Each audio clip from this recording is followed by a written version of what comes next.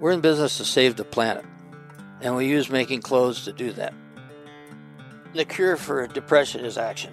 Every one of us has to step up and do what you can according to what your resources are. That was the voice of Patagonia's Yvonne Chouinard. I'm Matt Barr. You're listening to Type 2, a podcast from Looking Sideways in association with Patagonia that explores the intersection between outdoors, action sports and activism. You probably know by now, but in each show I've been meeting people who are using their passion and involvement with the cultures we all love to create change. We've been discussing the issues they're engaged with, the change they're seeking to create, the difficulties involved and the rewards that follow. You can find each episode of Type 2 on Spotify, Apple Podcasts, YouTube, I'm on YouTube, SoundCloud, all your podcast platforms. So whichever platform you're listening on, make sure you hit subscribe so you can get each episode as it's released. All right, this week's guest is Lucy Siegel, a writer, journalist, broadcaster and filmmaker who's been one of the UK's foremost voices on issues of nature and climate for almost 2 decades now. Today, she co-hosts the So Hot Right Now podcast, is a trustee for Surfers Against Sewage, is chair of the Real Circularity Coalition, and is still a hugely prolific journalist and broadcaster on the subject. As you might imagine from that CV, this breadth of experience has given Lucy a unique perspective on some favourite Type 2 themes, which is exactly what we talked about for this episode of the show. We caught up in early November 2020. It was that mid-post-election period where we didn't know who'd won, so we had a little chat about that. But this is generally a really fascinating conversation that took in the psychology of change when it comes to climate action, the best way of communicating your values in an increasingly polarised world, the importance of that US presidential election, is it really the century's pivotal climate-related event, and why fast fashion, which is a topic of particular interest to Lucy, is emblematic of the wider challenges we face. And of course, as usual, we discuss Lucy's own inspiring path, which in many ways mirrors the paradigm of the wider climate conversation. There's a lot to take in here. It's a wide-ranging chat that sees Lucy laser in on detail and zoom out to provide priceless, panoramic context to the current state of play. There's also some timeless advice on personal activism from one of the wisest heads in the game. Big thanks, Lucy. Really enjoyed this conversation. Hope you all do too. Enjoy the episode.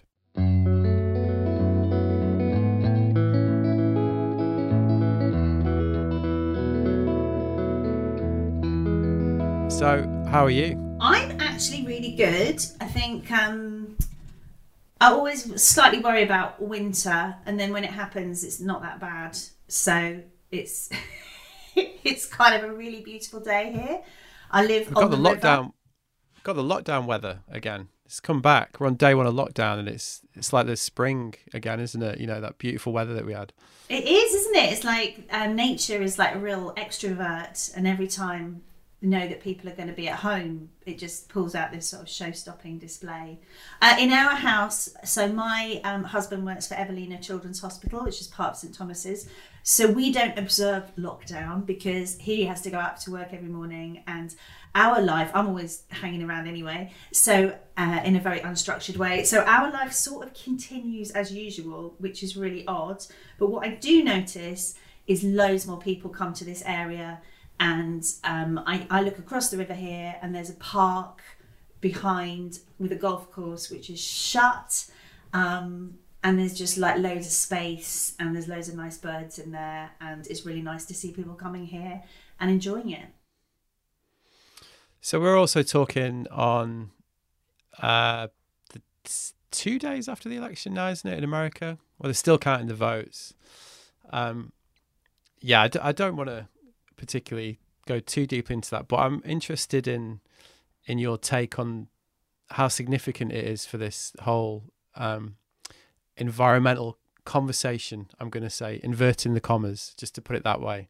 Because I was a guest on a podcast recently, and I, probably using a bit of hyperbole, said it was the most significant political event of the century so far, and probably had the potential to shape the conversation for the rest of the century. And the host was a bit like, "Come on, you're putting on a bit thick there, aren't you?" And then I thought about it, and I thought, I don't know if I am actually. I kind of feel like it is that significant. Would you kind of feel that way as well? Do you think it's... Yes, I think you're on the money with that observation. I really do. I think we're running out of electoral cycles in which to make pivotal changes. And I think that one of the really super awkward moments, which I really enjoyed on Fox News on election night, was when the voter polls started appearing next to the presenters' faces. And there was a number of issues, but one of them was climate. So I think it was like 72% were somewhat concerned and very concerned about climate change. And that obviously runs counter to a lot, but not all, of Fox News's output, which is broadly climate change denying in its outlook. So, this is a voter poll on Fox News from the American public, and for the first time really displaying in front of a huge audience that climate change is a significant issue. Then the next poll comes up and it's not as high, like something like 56% of voters wanted more investment in renewable energy. Like, this is appearing on the screen on Fox News, and it's like, okay, gosh. And then the next day, of course, the US formally pulls out of the Paris Climate Agreement. So those two things is really obvious. They are at odds.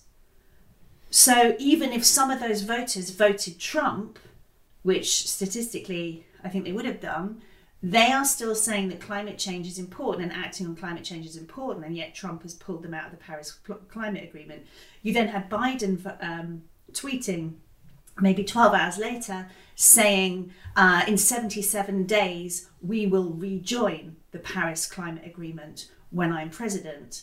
So, that's a remarkable shift in public discourse. If you can tune out a lot of the other stuff that's happening, not to minimise that, but it's, incredibly frightening and important. But that is a really big shift, and we should be able to draw some conclusions from that. I think also I did pre-election, I work with Ellie Goulding, the singer, a lot, and we do a lot of social media stuff where we focus on climate and nature. And one of the things we're both really interested in alongside her team is working out how to communicate good climate messaging in a way that impacts and a way that helps her audience, which is pretty huge. And she did an Instagram live with Al Gore, which I was involved in a week ago, so a week before the election. And Al Gore was really saying, that the Biden-Harris clean energy plan is incredibly strong. It's like one of the strongest we've ever seen. And, we went and had a look at it, and it is really kind of impressive. So if and when Biden is elected president, what will he be, 46th president of the United States, we can expect that there will be a big agenda on climate, including renewable energy, but also we've had other conversations in some of the other work I do around circular economy with people who inform Team Biden. So we know that the sustainable economy is going to be a linchpin of a Biden administration. Now, obviously, there's all sorts of other complications about how much power and how much change they can actually bring to bear. But the conversation is shifting along with the administration. So that's going to be a very powerful force. And then if you're very optimistic, as I tend to be quite optimistic, is, you've got China that's come out with its net zero goals by 2060 with a peak in emissions by 2030. You've got strong European legislation. Okay, we think in the UK, not that we're in Europe, obviously, I mean, as a landmass, which you can't really deny. Even Brexiteers can't deny that we are part of the European landmass, but geographically. But you could say, look, net zero is too far away, and I think there's a very, very good argument for bringing it, for being much more ambitious about it. But nevertheless, for it to be enshrined in law is important. So what all these big economies adding up to, if Biden is elected and then rejoins Paris, you're basically on course for a net zero world by 2050. And that's incredible. So someone put it to me this way: if Justin Bieber should tour for as long as Bob Dylan, he will be touring, and you may think this is a bad thing, he will be touring in a net zero world. So I would say to Justin Bieber, I hope you're planning for a net zero world. So that is, that is the significance then, because obviously if Trump is elected, and we don't know the answer to that yet, then the world's going to take a different path. So you mentioned... Well, I don't know. I mean, if Trump is elected, I think it's looking unlikely at this moment, personally. But it is also the shift in that discourse and the shift in the markets is going to make it increasingly difficult to be an outlier. Like the evidence, it's not the evidence, because he obviously won't listen to evidence, but there is a significant shift happening in the markets, I believe. And it becomes really futile to hold out against those kind of pressures. How do you characterise that shift then in the markets that you're describing? What does that actually look like? Well, it looks like hundreds of millions of dollars of investment going a different way. Well, billions, actually. And in the context that you're talking about, this shift, the changes that you feel there is a genuine political and general appetite for that now that's well, it's not political. Changed. The political appetite in some ways is neither here nor there. If you observe the power of the markets, you talk to asset managers who are setting up funds left, right, and centre, not just for renewable energy, but now circular economy. You see the share prices of organisations of businesses that are doing are broadly following sustainable criteria. Those assets and that market is just really, really hot, and that's coming from somewhere. That's way beyond the sort of do-gooder metric. When fair trade, the virtue signalling. that's not these people don't virtue signal. They don't give a crap about virtue signaling. They are really up for making loads of money. And I think once those markets start to shift, but they are very good at analysing risk by and large, which is what obviously a lot of this is based on. And if you look at circular economy, maximising resource value is a really core principle of business, but it's kind of got lost in translation because we have such a linear outlook. So the whole kind of take, make and dispose, or take, make and waste framework that pretty much governs everything we do. Well, if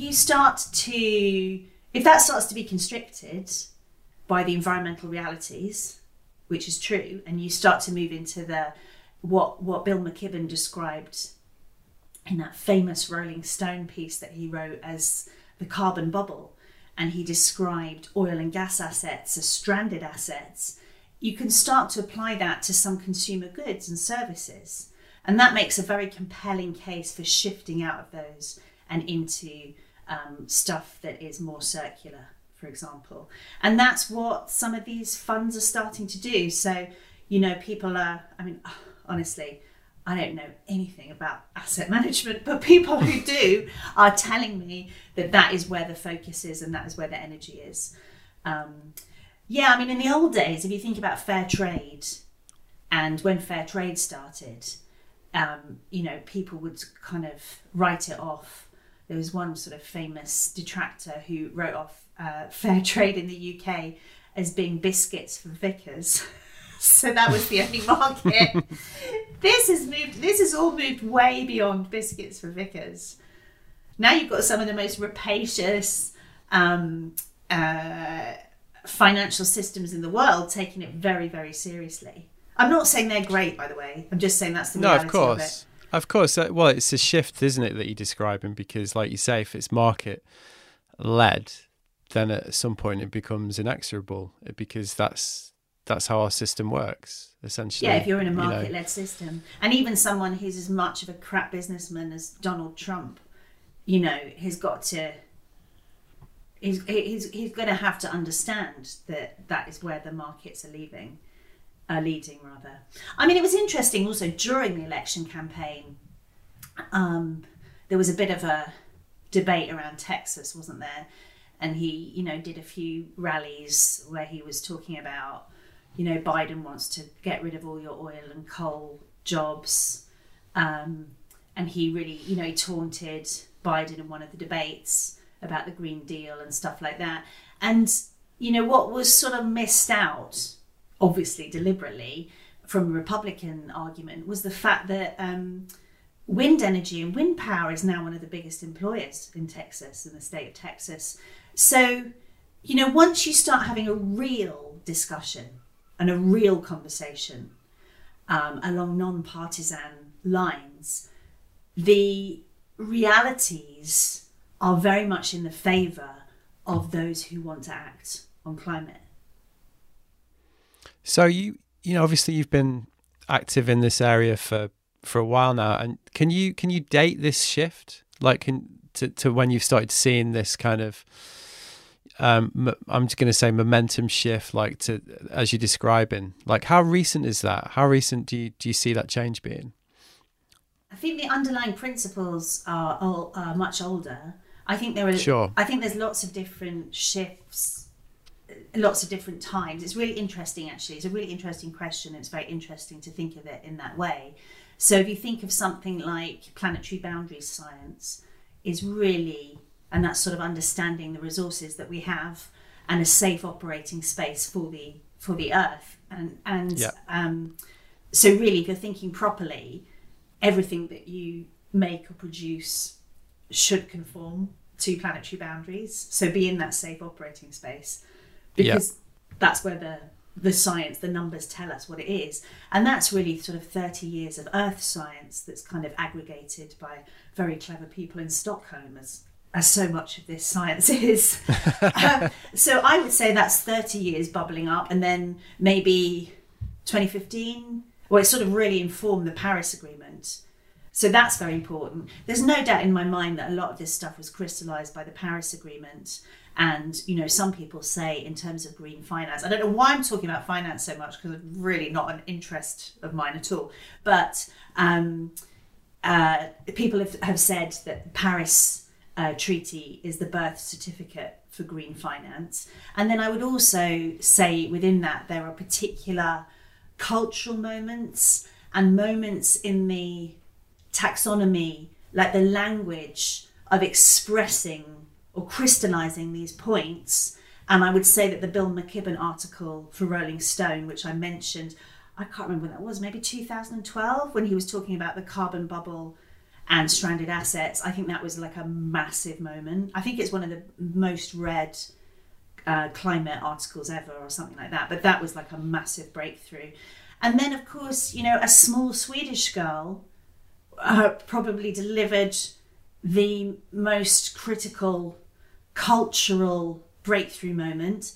And I mean, that's the kind of amazing, powerful thing about the environmental movement, is you never know quite where it's going to come from. And it's not like dead white male politics where, you have to be over 70 and it's rancorous and all the rest of it, which is, Donald Trump is both unpredictable and oddly predictable. So, I think I don't understand why anyone would be attracted to mainstream politics and not the environmental movement. I mean, a couple of things you've just outlined there, obviously, about the communication of these ideas and how that's shifted. And you mentioned earlier that's quite a lot of the work that you're doing right now. You mentioned this thing that you're doing with Ellie Goulding. So what does that look like? What are you trying to achieve there? If we take that example, like this, someone with a platform like that, and presumably a strong interest in this, like what is it you're trying to help her achieve? Well, I did sort of start out trying to help her to communicate, but I think very quickly she became someone who was trying to help me to communicate, because she's very good at communicating, which is why she sells, millions of records. Got a good track record there, definitely. She does. And actually, like songwriting, when she crystallizes these ideas about like really intense emotions, but it's able to tap into this like every man, kind of every woman, every human kind of sentiment to make it resonate. I mean, that's such a powerful thing to be able to do. And I think, like many things, for me, this work around communicating nature and climate has been a bit of a corrective, So initially I got into this subject because I felt like no one was talking to me and my friends, you know, when I was much younger. And it was all a bit like sock and sandal, and which is now quite trendy actually, but it wasn't then. And very divorced from mainstream culture, which all seemed to be about consumerism and wags and private jets and blah, blah, blah. And I was like, where is it's polarized, where's the middle ground? As you know, we were talking about middle ground possibly before we started recording, but we weren't talking about that. People that listen to this show will be very familiar with me banging on about the middle ground. Okay, they know that's one of your things. Okay, well, so that was what I was trying to do, is really find the middle ground. And again, I thought there were some really interesting concepts. I grew up partly in Totnes in Devon, which is like deeply ecological, if anybody knows it. So there was a Schumacher College there, which is all around ecological theory, earth logic. You know, the planet comes first. And then Dartington School of Arts was open at the time. And it was all based on very, very sustainable permaculture principles. And there's a permaculture community there and all the rest of it. I didn't identify with that at all growing up, because my dad, who is from Belfast, ran the local bacon factory and everyone else was vegan. So it was like really super awkward. And I felt very ostracized from that movement. I didn't like it. I was deeply suspicious of it. But I really liked some of the concepts. And I really understood that we needed to protect the planet. So I suppose early on, I was like, where is my place in this? You know, I didn't feel like I had any claim on nature. You know, I didn't own any of it, unlike other people that were around. I didn't own any land. I wasn't from a really like hippie family, but I really wanted to do my part. So that's when I started trying to evolve this way of talking to people who were like me and my friends or whatever, and trying to mainstream some of these ideas. So I had a column in a national newspaper for many years, like 14 years. And then I realised that as the movement evolved, that talking about individual action and, you know, a lot of what you get asked as a sort of environmental agony aunt, which is what I essentially became, is like, what can I swap? I want this. Okay, so I want this pair of shoes. I want them to look the same, I want them to cost the same, I want them to be as fashionable, but I want them to be really like planet friendly, okay? And I was like, oh, it doesn't quite work like that. And then I wasn't able to condense stuff into these tiny windows of opportunities that I had to communicate. And I began to get very frustrated, and I felt like I was giving really bad advice all the time. The movement was changing, and you had this whole kind of swathe of young people who were talking about structural change, and I was still talking about individual change, and it just became like I didn't feel that I was contributing. So stopped all that, new start, and I thought, this time I want to do this properly. I want to understand what the best communicators do. I want to use science and research about communication, and I want to really properly try and make a difference, because we're running out of time, and I felt like I was farting around a bit. And inevitably, I still spend a lot of my time trying to say in a nice way, oh, you know, this pair of shoes, you can't have it exactly the same because it's from a different system. And people are always asking me about what they should put in their bin. So I haven't moved very far, but I am trying. That's really interesting though, because obviously, you know, there's a couple of things that strike me. You know, I'm probably guessing, but I'd guess that you almost create, you know, when you created that platform for yourself, or when you developed that role for yourself, it didn't really exist, did it? It's not like that was a viable career path for you as somebody from Totnes to be like, hey, you know what, I'm going to get a column in The Guardian and you know, also, so yeah, but it wasn't even like, people thought I was really like damaging myself. Like they were like, what are you doing? And I actually lived in Totnes for a couple of years as a kid, well, outside of Totnes, but I moved around a lot. So my family are from Liverpool and Ireland, and I lived between Ireland and England, and I went to 15 schools. So I can't really say that I'm from anywhere, but I always wanted to live in London. Like I was obsessed with it. And I just desperately wanted to do that. but I wanted to live in London and I wanted to talk about the natural world. So two very opposing things, it would seem. So to create the platform for yourself that you did in the first part of your career that you described is obviously a really impressive thing. So to give that up, as you've described, must have been a really huge decision because, on the one hand, you've got this platform. Pragmatically, you can make some difference with it, but you're saying that you felt like, well, actually, I'd be better off finding different platforms and with the message that I actually want to share, which is a really sort of brave thing to do. Oh well, well, thank you. But before I sort of spin it in a way that makes me sound really courageous, I should point out that I was fired. Brilliant. But in a way, it's good because, well, firstly, I think there's a very interesting debate that happens now. Like, I see it on social media all the time. So we're really having a massive conversation, especially in the UK, and I think in America as well. I don't know about other countries because I don't speak other languages, but about press and media and mainstream media, obviously. And I don't mean mainstream media in a way that, like, a tinfoil hat wearing. Like, I love mainstream media. I love it, but that's kind of what it's called. I get you. It's kind of what it's called. In the non-pandemic sense, I get you. Exactly. Yeah. I love newspapers. That's where I trained. I love making TV for, very, very mainstream programs.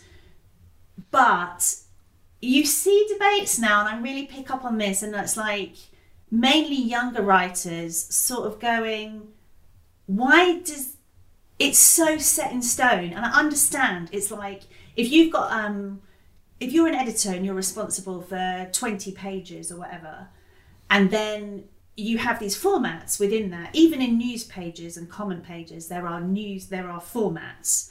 So you can phone up or email or whatever a journalist and say, give me 200 words on this for this section, and everyone knows what they're doing.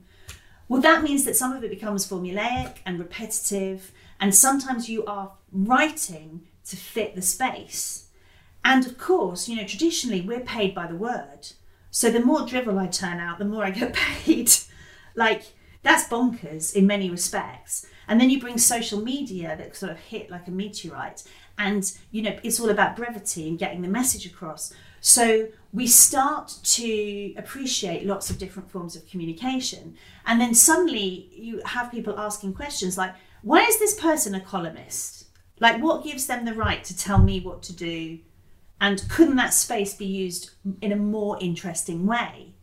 And I think that's really valid. And I think, being a columnist for 14 years is quite a long time, isn't it? Yeah. I mean, I've always thought those jobs, any job like that, should have a shelf life, personally. Totally. However, when it is your job and it's your identity, it's quite hard to lose Well, it. I still think I'm still going to go with the courageous angle, even though you've just fessed up that you got sacked. I did get sacked. However, I did speak to, there's a wonderful, I don't know if you've come across her, there's a wonderful psychotherapist called Caroline Hickman, who has worked a lot with Extinction Rebellion. And I'd interviewed her a couple of times, and I was sort of in the midst of like understanding what I wanted to do next, and why I was feeling like I didn't want to do like pitch articles that I used to pitch. I did actually give up another column in a women's magazine because I just felt like I was sort of lying, and they always wanted me to make everything really happy and pretend that you could buy something and it would solve a load of problems. And I just said, look, it's a bit awkward. I'm not really feeling that right now. And I spoke to her about it, and she said, you know what's happening is you're becoming brave and you're facing up. And she said, she has done that in her own life. I hope I'm not misrepresenting her. You should get her on because she's a wonderful speaker. But, when she works with young people, and, we talk about eco-anxiety a lot, they're not just, it's full-on crippling anxiety. It's like they are so desperately worried about the future of this planet. And she said the only thing that you can do is stand alongside them. And it doesn't mean that you'll get everything you write or everything you say is going to be negative. It means that you have to take what's happening really seriously. And I think that is courage in and of itself. So to stop doing all the stuff that you were doing before, which was kind of turning a blind eye to this, that and the other, and just saying, yeah, I hear you, I'm taking it seriously, and I'm standing with you to some extent. So that's been a shift for me, yeah. So, like I say, the sacking / quitting notwithstanding, you know, ultimately my point that I was getting at was, you know, you lost your platform, which is, so what came next? Like, how did you decide to cope with that? Like, what was the next plan? Was that doing collaborations with different people like you've been describing? It was probably because I had some of those collaborations I've been doing already, because they're very long-standing friendships, really. What did I do? I just became more happy to be behind the scenes, I think, and work on really interesting things which were maybe a little bit deeper in the supply chains and deeper in different organisations, and, you know, I'm more interested in levers for policy change, how political systems change, things like, I was really interested in the Climate Assembly, and I remain really interested in those kind of formats, and just, I suppose, embarking on quite deeper education. There's always reading to be done in this subject, isn't there? I mean, you're never stuck for something to do. And then really, I mean, luckily enough, I've continued to... Oh, plastics happened, didn't it? So, you know, Our Planet sort of happened around the same time, and I was just inundated, because I do TV as well. So I was sort of inundated with TV stuff, which, you know, tick that box, because at the end of the day, I'm a performer. So it sort of ticked that box, and also gave me the opportunity to try it out. So here was an issue that was very tangible, literally, because everyone has plastic in their hands every few seconds. And people felt so strongly about it because of Our Planet, and this kind of awakening had happened. And then my sort of question was, can we have this conversation? And can we connect it to climate? And then can we take this energy into climate and into climate action? Okay. So I had a ready-made like thing that happened straight away, and was kind of all-consuming.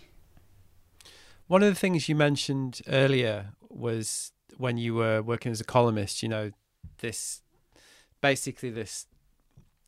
people saying to you, like, I want to change, but I want it to be easy, essentially, you know, which is no, it's more I want to change, but I don't want to change. Yeah, exactly. So like that, which is something I've become increasingly interested in the more I've been doing this, like how you actually get people to change the behavior in a way that has substance and meaning and also like significance in a way that will actually shift things in the right direction. Got any views on that? Yeah. I'm joking, but just a small question. But you know what I mean? Like, I'm just, because again, like looking at you've got such a great perspective on this because of how long you've been thinking about this, because of the different positions that you've held, because of the different insights that you've gleaned from this work. So I am really interested in that, because it's easy to do things on like a surface level, isn't it? To sort of carry the coffee cup, recycle your plastic and those things, but to actually make changes of significance is a different thing. Have you noticed that has been something that's a real challenge for the movement? Well, where I'm lucky is because I have had a very peripatetic life in many respects. So as I said, I went to 15 schools. I grew up in lots of different areas, parts of the country between England and Ireland. And then I spent from 2007, I was working for this show on BBC One called The One Show, I still do some work for. So I was literally every week, I'd be going to 3 or 4 different counties and making VTs. And I was just out talking to people all the time of all walks of life. And so what I think I understand is what makes people tick. And I speak to as many detractors. So when in the run up to the referendum in 2016, I was constantly on fishing boats for some reason. And it was quite an emblem of the referendum, if I remember correctly, for both sides. Totally, and I get quite seasick. So I've been sick on every small fishing fleet has had to watch me puking over the side anyway. But I was constantly exposed to people who held a different viewpoint from my own, and I think that was really, really interesting. And what I sort of began to really kind of be interested in are barriers to changing your thoughts, defense mechanisms, but also how we, if I'm thinking about the climate movement or the green movement, make such assumptions. You know, it's like we are very quick to judge before we even start a conversation with someone. And, you know, the points of commonality, I mean, this is not particularly a revelation. People's kids, their grandkids, you know, that's obviously a trigger point. What they're going to hand on to their kids and their grandkids. There are some people who just don't care, and, you know, probably they will never change. But there are people who are, and it doesn't mean they're stupid, and it really annoys me when people are categorized as stupid, but there are people, as we know, who are more likely to take on board a conspiracy theory, whether it be about Brexit or what the EU is doing, whether they read it on the side of a bus, or where they get their information from. And quite often I was sort of finding that people who, again, not a revelation, but even back in 2016, people who had a very limited exposure to the media, maybe they were getting all of their information from Facebook, plus a guy called Ron, who had the bar stool next to them in the pub, were developing a really sort of warped sense of what the environmental movement wanted to do, and also stuff like climate change. And it's about building trust and having trusted voices that people recognise, and sometimes building a bridge as well to this commentary. Because I think if everyone that you hear or see looks the same and sounds the same on climate, then inevitably that's a risk, because a lot of people won't identify with that sort of person. And it could be, I don't want to sort of single anyone out or be horrible about any particular demographic, but say it's someone who is from North London, from quite a privileged background. I mean, it is just hard for some people to identify with them. And it brings us back to the central point that the movement hasn't been wide enough. It just hasn't been wide enough, and there just haven't been a lot of different voices. And even I felt quite excluded at times, and I'm not particularly, you know, I don't tick many diversity boxes, but I was considered really diverse in the early days. Really? Yes, exactly. You sound like, really? Yes. You know, I was a girl, and that was sort of unusual. But you know, back in the day when I started writing, it was very much a, you know, elderly white male preserve. And not to diminish their work, because people did some incredibly important work and set up the agenda. It's always been very posh and always based, especially in the UK, just because of the way that our system worked. Because a lot of our environmental history or legacy comes from conservation. And people who own the land were more likely to want to conserve it, you know, or they had the power to conserve it. So it has been quite a sort of landowning sort of the metrics that defined who was in the environmental movement and who wasn't in the environmental movement were kind of based on things like that. I think in America it's really different. But again, people have been excluded far too often. So if you think around the Great Lakes, for example, you know, you've got real working class communities who go fishing and hunting, like that's their thing. And, you know, they have often been, they see it as their role, they're custodians of that landscape. And that will be something that's been inherited a lot of time. But because they hunt, they're into shotguns, possibly into Trump, you know, they don't have the right sort of politics. They've often been excluded even from the conservation movement or the conservation conversation. Try saying that. Yeah. So we've excluded a lot of people, but we haven't been welcoming enough. But for me, in the last 12 months, that's something that's really started to change. And I feel very happy about that. Yeah, I mean, that's been definitely a theme, hasn't it? So you feel that, well, the other issue with that, I should say quickly, is that you just end up focusing on a narrow range of issues, don't you, really, that basically suit, or the preoccupations of that particular demographic as well, and perhaps don't consider the wider implications of some of these things and the actual real life effects that they're having on, you know, real people around the world. Yeah, and it's always really difficult because, you know, especially, and this has been one of the justifiable concerns around individual action and what you might call green or ethical consumerism, is that, you know, when it comes to energy and having a different boiler and having panels and, you know, access to renewable energy to buy in at a certain point and be progressive, you need money, you need to own your own home, you know, and it's we haven't been a little bit lazy about all of that sort of stuff. I think in the early days, you know, I remember a project in Brighton, I just heard the seagulls behind you, and there was, you know, a local authority project where I can't even remember where the housing was, maybe near the station, but there was a renewable energy retrofitting project and stuff like that. So at various times there's been money around, and when the money's been there, you know, some progressive local authorities have pushed that towards addressing this disparity. But it hasn't been consistent enough, and it's always the first thing to go. Those kind of projects are always the first thing to go. We just haven't invested enough in bringing everyone on this journey.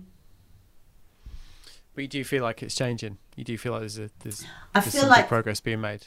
I feel like not in that way, not in an infrastructure way, but I feel because housing is just a shambles all over the place. But the wider conversation, kind of focus. Yeah, on communication, because there's so much energy, especially in the wake of Black Lives Matter, and there's been such a wake-up call, particularly for the environmental movement, that I think that is really beginning to change. I've just come across a lot of projects recently where I thought, wow, that's actually really changing the status quo in terms of whose story this is and who is telling it. So one of the things I wanted to ask you about was, you know, you've done a lot of work around fast fashion, like a lot of work in trying to raise awareness of the actual reality of that system. You know, there was I've been seeing you justifiably getting pretty exercised about I think it was a BBC show, wasn't it, recently, that kind of, or a show that was on TV that was kind of like a new look at like the world of fast fashion, and, you know. Oh, Misguided, Made in Manchester. That was Channel 4 part. Channel 4, yeah, sure. Supposedly a documentary. We'll see about that. And it's one of those, you know, areas that is hidden in plain sight in a lot of ways, because it's something that everybody completely benefits from, again, inverting the commas, takes for granted at the consumer end, I mean, and has absolutely no consideration about like the environmental impact, the social impact. So could you kind of explain a little bit about the work you've been doing to raise awareness on that topic? Yeah, sure. So in 2011, I published, my book was published by HarperCollins, Fourth Estate, called To Die For, which was basically talking about exactly the supply chain of the fashion industry. It's not just fast fashion, because we also talk about luxury fashion, and fashion back in 2011 was not as fast as it is now. I'd say it was like hyper rapid online. The brands like Boohoo, Missguided, Pretty Little Things, that's a whole new paradigm for fast fashion, which is speeded up even more. And there was a lot of warnings in To Die For, really, and the subtitle is fashion wearing out the world? And spoiler, the answer is yes. So in that we talked about water use, pesticide use, but also the ethics of the offshore garment industry, where young women, because really by the time you're sort of early 30s, you are struggling to find jobs in garment factories. But young women, it's a mass mobilisation being brought in from rural areas to centres of production, like Dhaka in Bangladesh, and living these lives that were really sort of unacknowledged. It was dressed up a lot as opportunity, so global development. And really, I just started examining whether or not that was the case. And then To Die For was essentially taken by Andrew Morgan, who's a film director based in LA, had no previous experience of the fashion industry, but he has 4 children, even though he's barely a child himself. And he was reading the New York Times on April the 24th, 2013, the day after the collapse of the Rana Plaza factory in Bangladesh. And he saw 2 boys searching for their mother in the rubble. And the boys were the same age as 2 of his kids, exactly the same age. And he asked himself a really simple question. He said, how is this happening? And how did I not know about it? And then he made The True Cost, which I'm in and I'm a producer of. And that really took those issues to a wider audience. It was Netflix's best performing documentary of 2015, apparently. And the point about that is that we were interested in global development. And if you talk about it in terms of fashion, then other people became interested. If we made a film and said the global development of the garment industry, like literally no one would ever have clicked on it. So that's what I have been profoundly interested in for all of this time. And within that, there's lots of different arguments, and it really comes down to a couple of things for me. At this point, one of the reasons why I got so annoyed with the series that you mentioned, Missguided, Made in Manchester, Channel 4 brought out in August, the 4-parter, was that it was a completely uncritical, unbalanced sort of love story and promotion, like an extended promo for what I consider to be a business model that is profoundly damaging. And I would go further and say that it's a system of overproduction for overconsumption with a huge environmental and social impact at every single stage along the way. And there's 101 different steps from raw fibre to finished garment. So there's a lot of opportunity for both intervention to make things better, but there's also a lot of opportunity for disaster. And Rana Plaza of 2013 is the biggest industrial accident, in inverted commas, that humanity has ever created or ever known. And really, if it had been any other industry, I feel like we would have had more of an examination. We would have stopped the clock, brought in aid and support, a bit like has happened in Western countries with the global pandemic, and we wouldn't have pressed go until we had ironed out those problems. But fast fashion doesn't work like that. It's completely relentless. And so people always ask me, could Rana Plaza happen again? And the answer is yes. So I know that 12 people died in an Indian cotton works this morning in a fire. This happens every single day. Thankfully not on the scale of Rana Plaza, but yes. I mean, even in the UK, there was coronavirus outbreaks in those supply factories, weren't there? Like concentrated outbreaks, which are basically down to poor working conditions in these factories, aren't they? So it's not like it doesn't affect us in the UK either, like in a very real way.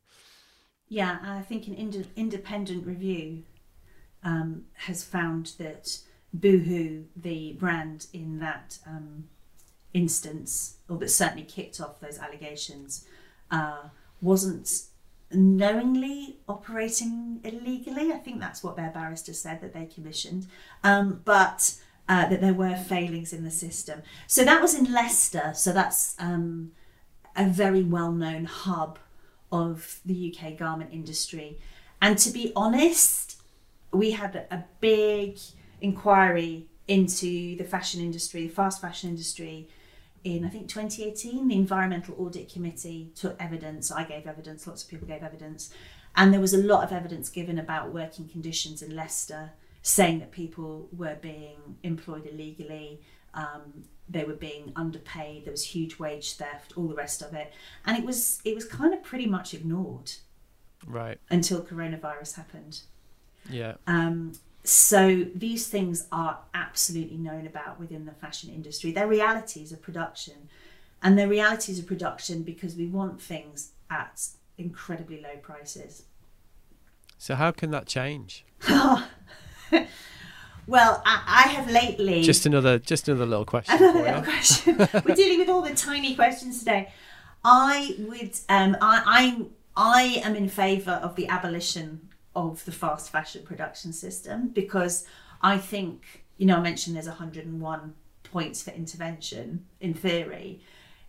Ultimately, what happens is there's a lot of focus and sort of hullabaloo and energy and all of these schemes and stuff that go into like a couple of the points, like, hey, let's make it circular. Hey, let's, do this, do that.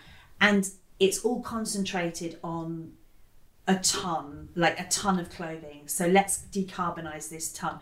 And while everyone's focusing on this work, this good work that's going on, there's another 20, 30 tons like going out the door. And it's just the relentless nature. It's a volume issue as well. And from a waste point of view, lots of people have talked about fashion waste being the next big plastic story, like the next big problem. And it's like the amounts are just mind-boggling. And it's got so big and so out of control that it's really hard to think of interventions without big policy interventions which are going to correct it. Like, you can try and get people to keep clothes a little bit longer and stuff like that, but because of the volume and the global nature of it, it's not going to be successful. But is there an appetite for that kind of legislative change? I mean, that sounds like a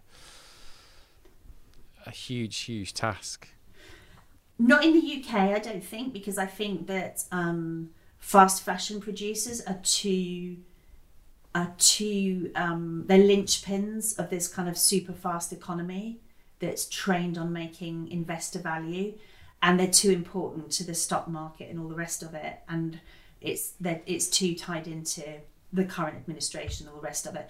But I do think that there are some interesting things that I've seen in France, for example, without getting into the deep of it, around trade law and descriptions. And if you can tie, so I have done some work with a project for an NGO called The Circle, which I'm an ambassador for, which was set up by Annie Lennox to look at global development and women, essentially. And they have a lawyers' circle led by Jessica Seymour, QC, who's fantastic. Like, she's so brainy. And I don't want to misdescribe what they do, but essentially they look for opportunities, especially within trade law, to link supply chain ethics to the license to operate, if you like.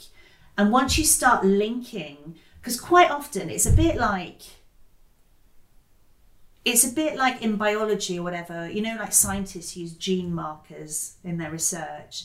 With sustainability, because there's no appetite to like change the whole system and say, hey guys, stop making loads of money and do this because it's really important, because it's all about short-term survival. You have to somehow embed or link the sustainability so that it can't be separated. And that's what, if you get legal brains on this, that's the sort of thing that they will do. So the Living Wage report that was produced by The Circle basically looks at 100-year-old human rights law and shows that living wage, actually paying people a living wage, is enshrined in that law.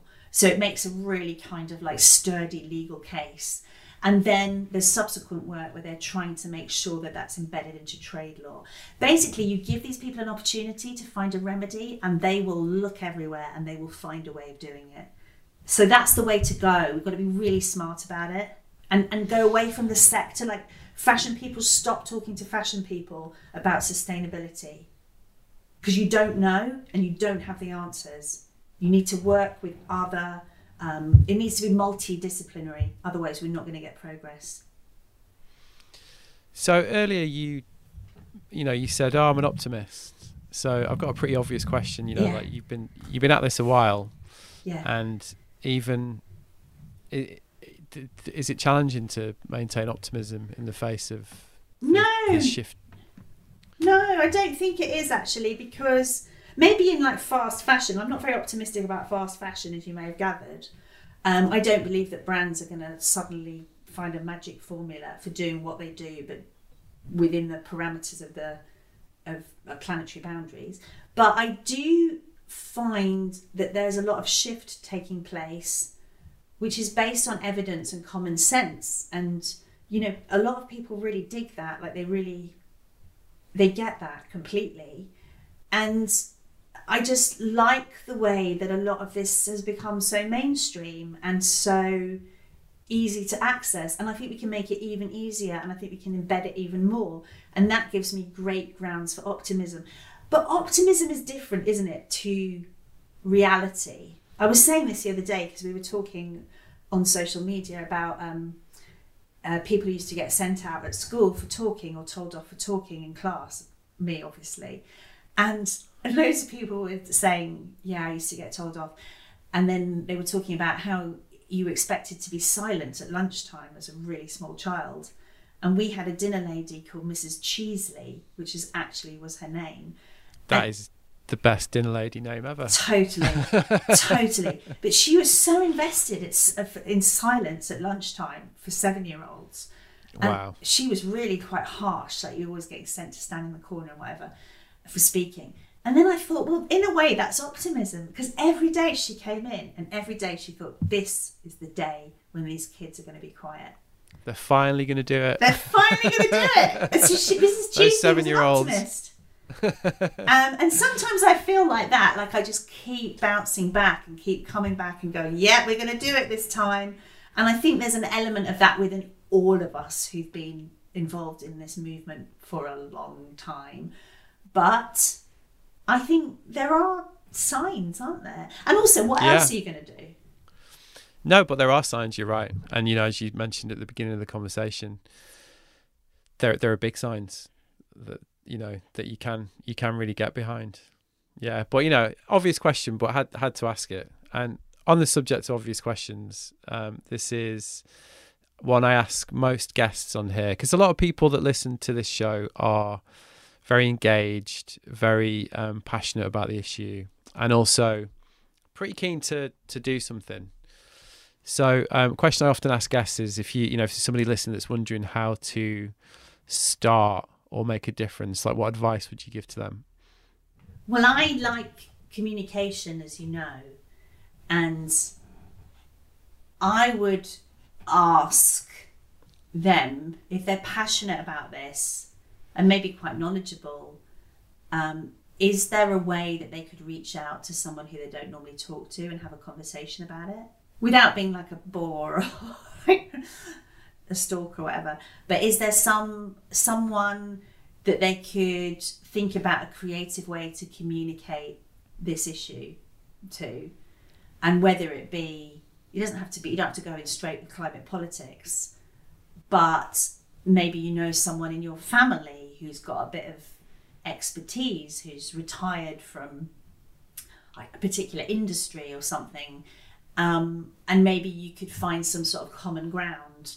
But I really think like actively reaching out and expressing your values and having a conversation, but a two-way conversation with people, I think is like one of the most important things that you can do right now.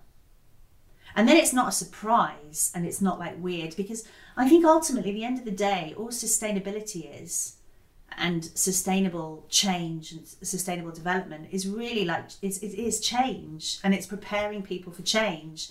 And if you don't prepare people for change, you don't talk about it, you don't mention it, it comes as a shock and people can get really defensive about it. And sometimes, I've had, over the last few months, I had a text message from someone in my husband's family who I thought was a right Tory, to be honest. And I thought they were like a real free market capitalist sort of person. And then they sent me a thing and they were like, just want you to know that I saw this story. And it was about something that was happening in the garment industry. And I was absolutely appalled. What can we do about this? And I'm like, wow, there's an opportunity, because that person might be a member of, local conservative association or something that I'm not involved, I don't have an in with. And we can, then we start that conversation going. Some people are really interested in the mechanics of different industries and how things are changing. And some people are more interested in the story and want like inspiration and, to be uplifted. I've also found that with lockdown and everything, a few people in my neighbourhood have formed, are just very community spirit minded, and they have got like WhatsApp groups, neighbourhood WhatsApp groups for lockdown. And then there was some appetite within those to move into sort of like green issues and conservation issues. So we're all on the river here, so we're absolutely paranoid about flooding. So, that's a reality for people who live around here. So they talk about things like everyone on this street has changed to a renewable energy supplier, for example. And that came quite organically out of this neighbourhood WhatsApp group. So what will be interesting is to see how lots of those community resources, if we can change those and make them pertinent to climate crisis and stuff like that. But it's all about engagement at the end of the day. Sorry, that was a really long-winded answer. I'm glad you're a listener. No, it's a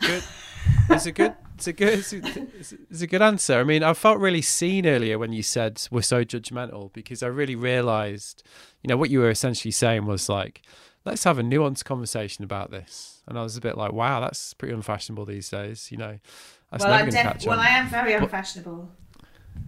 But I really felt that because I realized like, yeah, I am definitely quite judgmental instinctively about these things when I do have those conversations, and I kind of didn't really realize the extent of it until, I think everybody's like that, aren't they? It's, it sounded like what you were saying was like, try and park that a little bit, understand it a bit more, and Yeah, I mean, there's some people that are challenging. Of course, but most people, I think that you're going to be having the type of conversation that you just advocated, like this, like the person that phoned you about the issue that you thought was the, I know, that was a surprise.